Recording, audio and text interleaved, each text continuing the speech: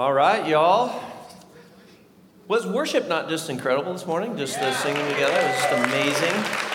And I want to thank Ruby Lopez for her first time hosting up here and bringing her heart to the World Vision team and what we're doing there. So wonderful job. Hey, so here's what I want you to do. I want you to think for a moment of your most important relationship. Your most important relationship. In the past, we've called it your yimmer. Yimmer. Okay, so that could be like the relationship that you're bringing like a lot of energy to right now. It could be the one that you've devoted and covenanted your vows with through marriage. It could be a sibling relationship. It could be a coworker relationship. But right now, just the season that you're in, who is your most important relationship? And by the way, God would be an answer. We're talking about horizontal relationships. Okay, do you have that person in your mind? You have that person in your mind? Yet? Your most important relationship? Okay, so I want to offer you a word from the scriptures that I just think is it is the key to unlocking the zenith, that thing that will cause your relationship to ascend, to flourish, to thrive, unlike other. It is the word in the Greek allelon, which is actually translated as two words, one another. Over 100 times in the New Testament, particularly the Apostle Paul uses this phrase, this word, allelon, one another, for things like love one another, which is like unconditionally, like in bad times, good times, always love. Do you see what I'm saying? Or serve one another, or pray for one another, or bear one another's burdens, or seek the goodwill of one another. Do you see where this is going? Like if we actually did these kinds of things, it would just absolutely cause our relationships to soar. If we served, if we prayed, if we bear and burdens of the other, if we walked with them one another, if we turned towards the other and said, I want to call you or stimulate you to good deeds. There's over 100 of these. And then my favorite, I want to show you on the screen. It's Ephesians chapter 5, 21, and it says this, submit to one another out of reverence for Christ. Isn't that an awesome word? Does that not just like make you come alive? You're like, yes, I get to do that. It's feeling really lonely up here, is what it is. No, not quite, right? That didn't elicit this like deep yes from you. Probably the other things did. Like, yes, I'd like to do that. I don't always do that, but that's a really good thing. Yes. What? Submit. What is up with that? Anybody have that reaction? Yeah? Could be for a whole host of reasons. Could be maybe the background by which you grew up. Could be part of your story. Could be how that word was used and misappropriated, or the malpractice of the word submission. There could be all sorts of reasons, and maybe right now you're like me. You're like, well, maybe when Paul says submit, he doesn't really mean submit. He means more like preferentially seek the good of others by saying yes to them occasionally when it works in your best interests. You know, it's like, what does the word mean? And the word in the Greek is hupotasso. And I'll just have you look at it here. There's really not a lot of wiggle room to the word. It means to obey, put yourself under the authority of, or subject yourself to. And then this is my own kind of addition, to yield to another. Does that make it any better for you at this point? We're just off to a rip-roaring start here, aren't we, people? Right? So here's what's so radical about this message that Paul is offering us. Because in that society and in our society, submission generally means there's a big man or a female who has a lot of authority and influence. And there is a very small, wee little man. And the one who is bigger dominates over the one who is smaller, and this is our idea of submission. Would you agree? In terms of like, this is kind of how it works in our society. The Apostle Paul, when he says, do this to one another, what does that look like? He's saying something radically different. He's saying, one to another.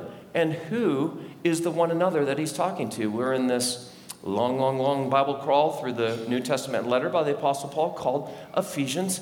And he's talking to Jews and Gentiles. This is crazy. That actually Jews, the chosen people, would submit to Gentiles whom they wouldn't even touch or enter into their home or eat a meal with, right? That he's talking to men and he's talking to women. I mean, all the people in this community. He's talking to those who have socioeconomic abilities, and he's talking to the poor. He's talking in Roman society, he's talking to the patricians, those who own land and come from the right family and go to the private schools. And he's talking to those who don't, the plebeians, right? He's talking to a whole, this chasm of socioeconomic, racial, ethnic, religious, and everything else, gender kind of deal. And he's completely subverting this whole power grid on his head. And as we go further into this series, he's going to get more specific. He's going to talk to husbands, and he's going to talk to wives.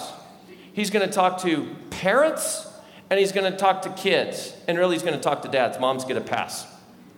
For obvious reasons, right? And then, and we'll give a whole Sunday to talk about this, he talks to masters, and he talks to slaves. Now, in this whole conversation, what is not surprising in the topic of submission is that Paul would be talking to this group of people: Gentiles, women, poor, plebeians, wives, kids, and slaves. That would be obvious. What is radical, what is so very radical, is that Paul is addressing, when he uses the term one another, he's addressing everybody. Everyone is on the hook for this. And it's one of the most beautiful things in the world. Here's in Love Math Terms, where we bring deep scriptural insights, we hope, and where we bring together the deep matter of relationships, and we look at the deep heart of God and we put it into funky little formulas. Paul is saying, I'm going to call you to say that you are less than, and I'm going to call the other person to say, oh, no, I am less than you. And that equals, like my Vanna White thing, just so fun. That equals the unicorn of relationships, is what that equals. That right there is what the Apostle Paul is saying, where two people turn to one another and they yield to one another and they say, no, listen, I'm in this relationship to seek your best. I'm here to try and draw out your very best and help you seek your deepest dreams. I'm going to posture myself such that I enter into this relationship not doing what we so often do, right? What do we so often do? Sorry about the whiteboard over there, folks. Hello? This is how we often do relationship.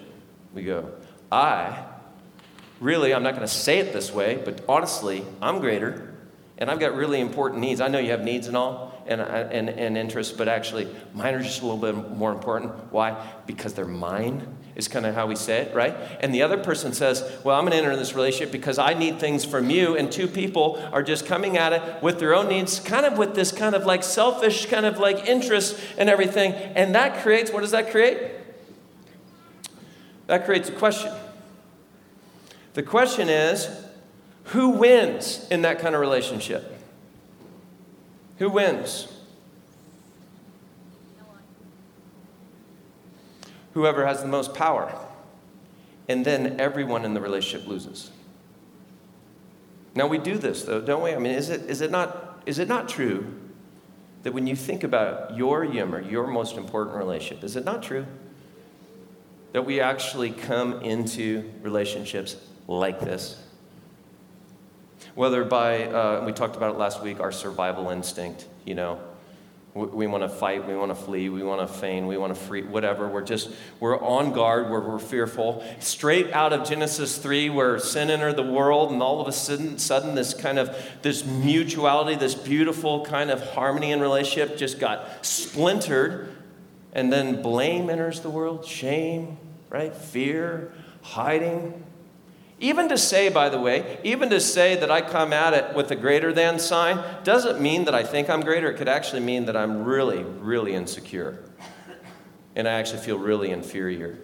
I just don't know how to go about in the relationship, acting any differently other than trying to gain everything for myself.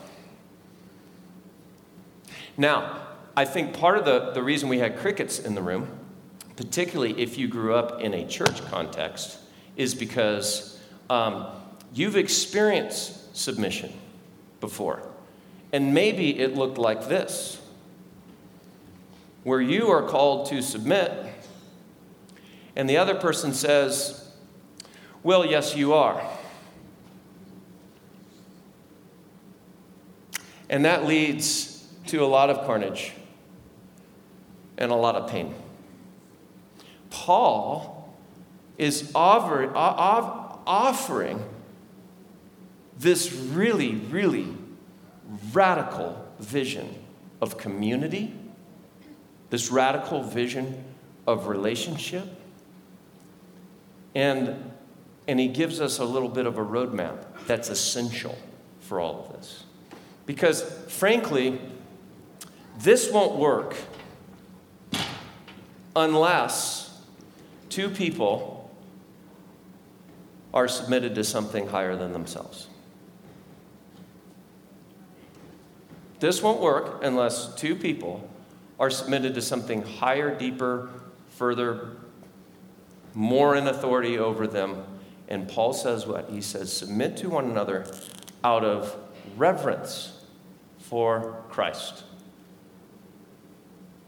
This is the only way this will work.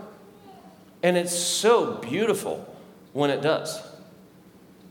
Now, here's how it works. When two people surrender to Jesus, and they say, I'm going to give my life to you, O Lord, and I'm going to invite your Holy Spirit into my life, right? And then Jesus, by his Spirit, he pours into us.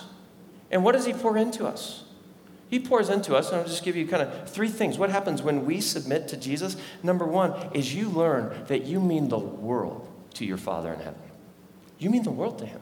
Like, God just pours into you and says, before the foundations of the world began, I knew you, I loved you, I had every hair in your hair counted, on your head counted, and our identity is secured up here. We're anchored in our very being. Why? Because the creator of the universe knows our name and says, if you were the only one on the planet, I would still come, I would still give my life for you, I would still abandon the grave, I'd do it all for you, mean the world to me. And when we learn that in relationship with the Father, when we submit to Jesus, surrender to him with our lives, when we trust him in that way, things just flood into our heart and we become secure. We don't need to jockey about for power or reputation because we know that we are a son or a daughter of the King of the cosmos.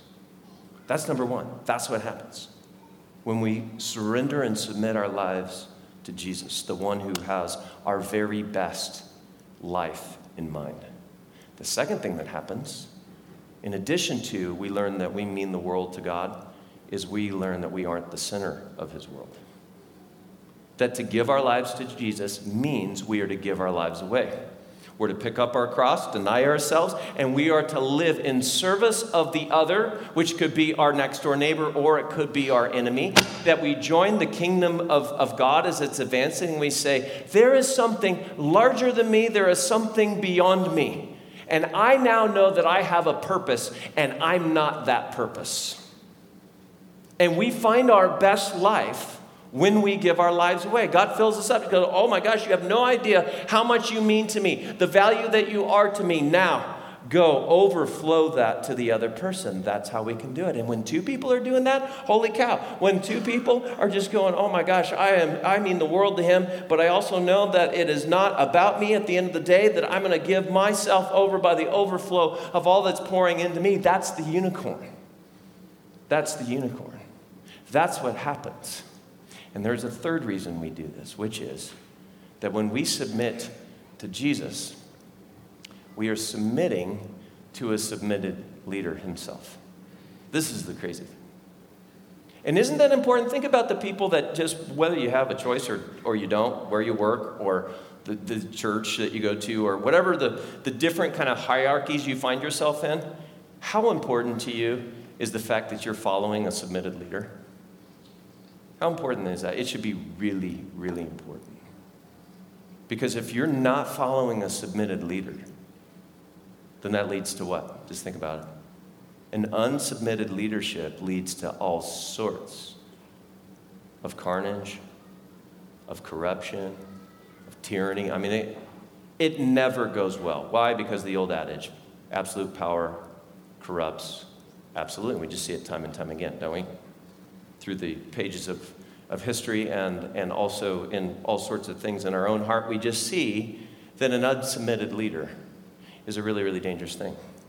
So whoever we put at the top here, that thing that's going to bind whatever your relationship might be here, the thing that's going to draw you together, you want to make sure that it's submitted as well. And we see that in the life of Jesus. We see him modeling these things. In fact, when Paul says in Ephesians 5:21, when he calls us to submit to one another out of reverence for Christ, he's hearkening us back 21 verses to Ephesians 5:1 and 2, which is, if you've been around, like this is kind of a paramount, core kind of thing where he says, follow God's example, therefore. As dearly loved children, what's he saying here? Okay, you're going to follow the example of God. As dearly loved children, and walk in the way of love. We're walking in the way of love just as Christ loved us and gave himself up for us. We see this kind of pathway opening up. We see Jesus actually have to make a choice to give his life up. He had to submit to the Father. It happened in the Garden of Gethsemane the night that he was arrested, before he was crucified. He brought his 3 closest friends into a place they'd hang out. It's called the Mount of Olives, the Garden of Gethsemane. He goes there to pray. And he knows that he has been sent by the Father to give his life away for the sins of the world, for the brokenness within all creation. And he doesn't want to do it. He knows how anguishing it's going to be. So he cries out, and we have his prayer on record. He says that he went a little further from his friends. And he fell with his face to the ground and prayed, my Father, if it is possible, may this cup be taken from me. Yet not as I will, but as you will. Do you see the submission going on for him? Do you see him going? And this is crazy because let's just make sure we have a clear theology about who Jesus is. Fully man and fully God. A full and complete member of the Trinity, Father, Son, and Holy Spirit. Our one triune God. God who is one, 3 persons. Each person is equally God and one God. It's a mystery. And we see within this Trinity, what's called the Trinity, we see this beautiful submission of Jesus. We also see an imitation of Jesus, of the Father. Look with me at John chapter 5. He says this. He says, the Son, referring to himself, can do nothing by himself. He can do only what he sees his Father doing, because whatever the Father does, the Son also does. What I hope you get a sense of, and we could just throw so many different scriptures up there to demonstrate this, is that within the Godhead, within God himself, is relationship. And within the relationship of Father, Son, and Holy Spirit is this mutuality, this interdependence, and this submitting to. Even the Father submits to the Son by giving him all things into his command. Okay, that's becoming increasingly a problem. So, let me do this. Start turning off. Turning on. Let you find me there. There you go, Chris. Thanks. So I hope you see in the midst of all this beautiful relationship, the most thriving relationship ever in all the cosmos in existence that exists between Father, Son, and Holy Spirit. And Jesus, as recorded his life on earth, this beautiful submission. So what does this mean about submission? Just want to offer you quickly 4 things. Number 1, if Jesus submitted as God himself, it means that submission is not about inferiority. It is not about inferiority. there is a deep and rich equality in submission. Number 2, true and beautiful submission is always voluntary. It is always voluntary. Even Jesus said this. He says, I have authority to lay down my life, and I have the authority to take it up again. He made that choice in the garden. Number 3, submission still maintains distinction of role, of function, and of leadership. It's not an abdication of leadership to submit.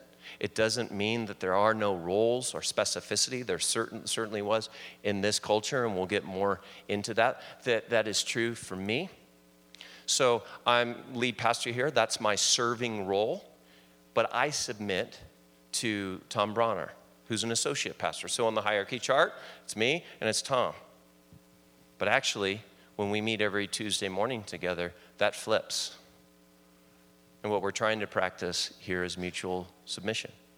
I submit to my wife as she also submits to me. I submitted to a 14-year-old referee who, as the coach of the 6th grade Lightning Bolts, the girls team, rec league, I'm on the sideline, and I'm a chatty coach. I'm verbal.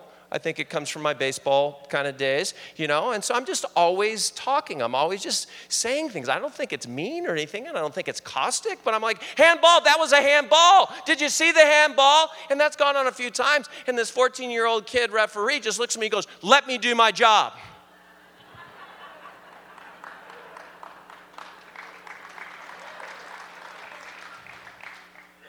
You're clapping for him, I see. Yeah. I just totally, he shut me down for the whole rest of the game. I was just done. It's like, we submit to one another. There's still roles. There's still functions, often determined by what's your great strength and how are you going to bring that into the relationship. But it doesn't mean, this is the 4th point, when you submit, it doesn't mean that you lose power. And I think that's our greatest fear, is that when we submit, we'll lose power. That big question mark that we had just a second ago will be answered, and we'll be trampled, we'll be taken advantage of, we'll be manipulated. What Paul is inviting us into is actually a way of more power, not less. More power, not less. And I want to define what that power was for Jesus. I want to define what that power is for you and me as I'm going to call us to say, how can we practice this in your most important relationship? And so as we kind of close out here, I want to go to this passage that's basically a roadmap of submission that we're called to. For anyone that's a follower of Jesus, let me just be really clear. This is not optional. To submit one to another is not just, that's not an elective. This is what it means to be a follower of Jesus. No less than praying for one another, no less than loving one another. We are to submit to one another out of reverence for Christ. So I want to look at a roadmap that I think speaks to the posture in which we do that. And it's from Philippians chapter 2. And it's Paul who's referencing probably the most ancient hymn in church history and the most ancient writing within the New Testament letter. And I want you to look at it with me here. So he says, do nothing out of selfish ambition or vain conceit. What is he saying there? He is saying, I am asking you to go from here to here. I'm asking you, and I'm going to ask you at the end of our time here, what does it look like, and how are you entering into your relationship like this, and what will it look like to move like this? And Paul says, do nothing out of selfish ambition or vain conceit. Rather, he says, turn around in humility. That's an interesting word. You know what's interesting about humility? Humility is not self-deprecation. Humility is, it's not even this I'm going to lower myself in a way where I'm just going to cower before you. Humility is one of the words that speaks to the securest human being. Humility speaks to someone who is so secure in who they are and so secure in whose they are. They don't need to tower. They don't need to power up. They don't need to try to just, suck everything out of the other person. We can be humble because we have such a security in knowing our own dignity in our personhood as human beings. Why? Because we are a son or a daughter of our King in heaven. That's where humility comes from. Secondly, in humility, value others. Value others. And that just happens. We already spoke about it, didn't we? As I'm learning about my own value to God, and now I'm called to say, no, but it's not about you. Actually value others. That's about seeing the dignity in another human being, whether it's your best friend or whether it's your enemy or whether right now it's your frenemy, and they're both. Is seeing the value. They're made in the image of God, and all that I have received from the Father awaits them as well, if he or she is not experiencing it as others. See what's going on here? See how this triangle is working in humility? Because I'm secure in my identity. I don't have anything more I need to prove. And now I can value others above myself. And then look with me here. Not looking to my own interest, but each of you to the interests of others. There's a posture there, isn't there? There's an intentionality. There's an attentiveness to it. To say, what are the interests? How often do you really think about the interests of your most important relationship? I mean, how often do you sit back and just go, what are the interests of my wife? And I'm thinking about that for me. This is a new thought, not in the script. And it's convicting. I think automatically about my own interests. About what I want to eat. Food's a thing for me. So here's my confession on that less than sign becomes a greater than sign around food. Happened last night. Happens every night, let's be honest. But bacon was involved last night, so it was extreme. Happens with ideas for me. So with ideas, I want them to be mine. And if others don't like my ideas, I will do my best to submit and sometimes be pouty all at the same time. It gets confusing being a lead pastor who's also called to submit one to another. Just confess that to you. So what is it for you?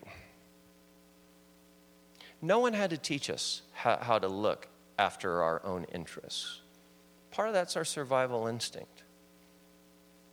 It doesn't mean that we don't care for our own interests, right? He's not saying that. He's saying go beyond your own interests to seek the other. And what's he basing it on? We're going to see one another here. In your relationships with Allah alone, in your relationships, right in the middle there, with one another, have the same mindset as Christ Jesus, who being in very nature God, did not consider equality with God something to be used to his own advantage. Isn't that beautiful? We have the roadmap in the way of Jesus. Let's keep reading.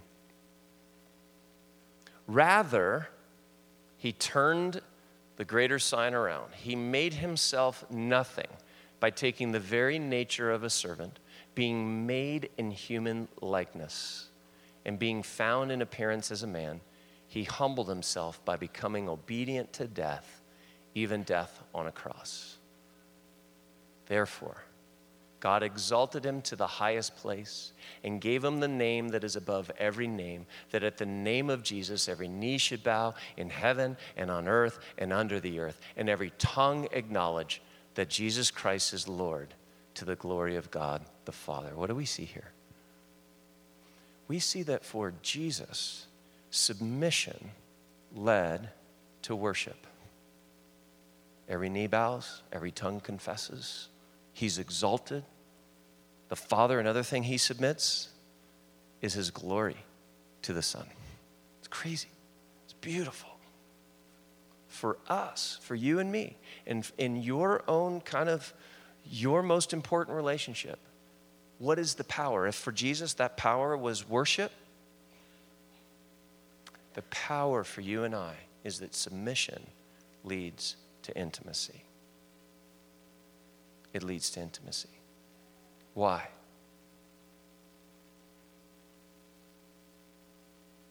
Why? I'm going to ask the band to come out here and start getting set up. But how does submission, when it's truly one to another, and when it's truly submitted under Jesus, how does that lead to intimacy?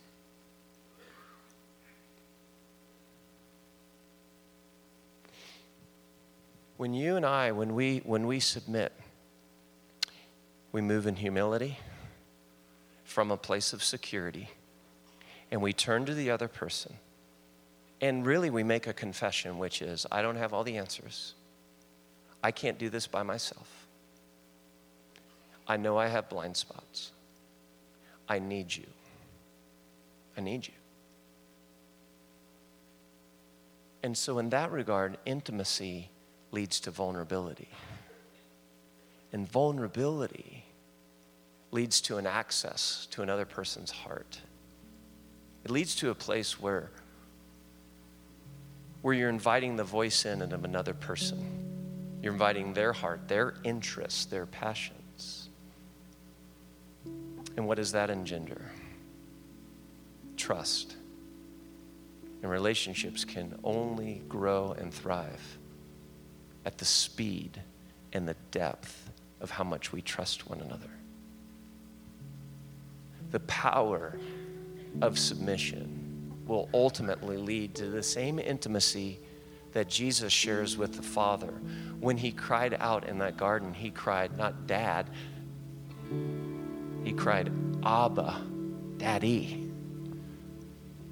And the intimacy that he shared with his best friends when he even practiced mutual submission radically with them. This takes great trust. This requires baby steps for sure. But I just want to ask you that in this relationship of you and me trying to get all that we can and the other person trying to get so protective, so dominating, who's going to win in the power? How does that work? How's that working in this most important relationship of yours? And where's that relationship going? And so the last thing I want to say about submission is the question, who goes first?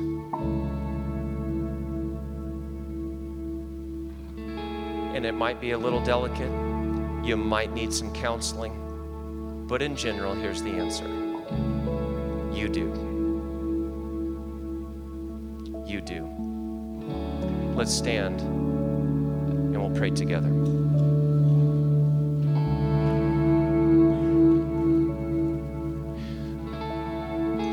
So Jesus, we thank you that we have in you one who took the path of submission, and today that's why we worship you, because you could have done this leadership thing so differently. You could have towered over us, you could have controlled us, you could have come and taken all the resources in heaven and just kept them all for yourself. But instead you emptied yourself and said, all that I have, I'm not even going to use to my own advantage. I'm going to empty myself for the sake of the other, for those that I love. And so we submit to you today, Jesus. We surrender to you, and we say you are worthy of being followed,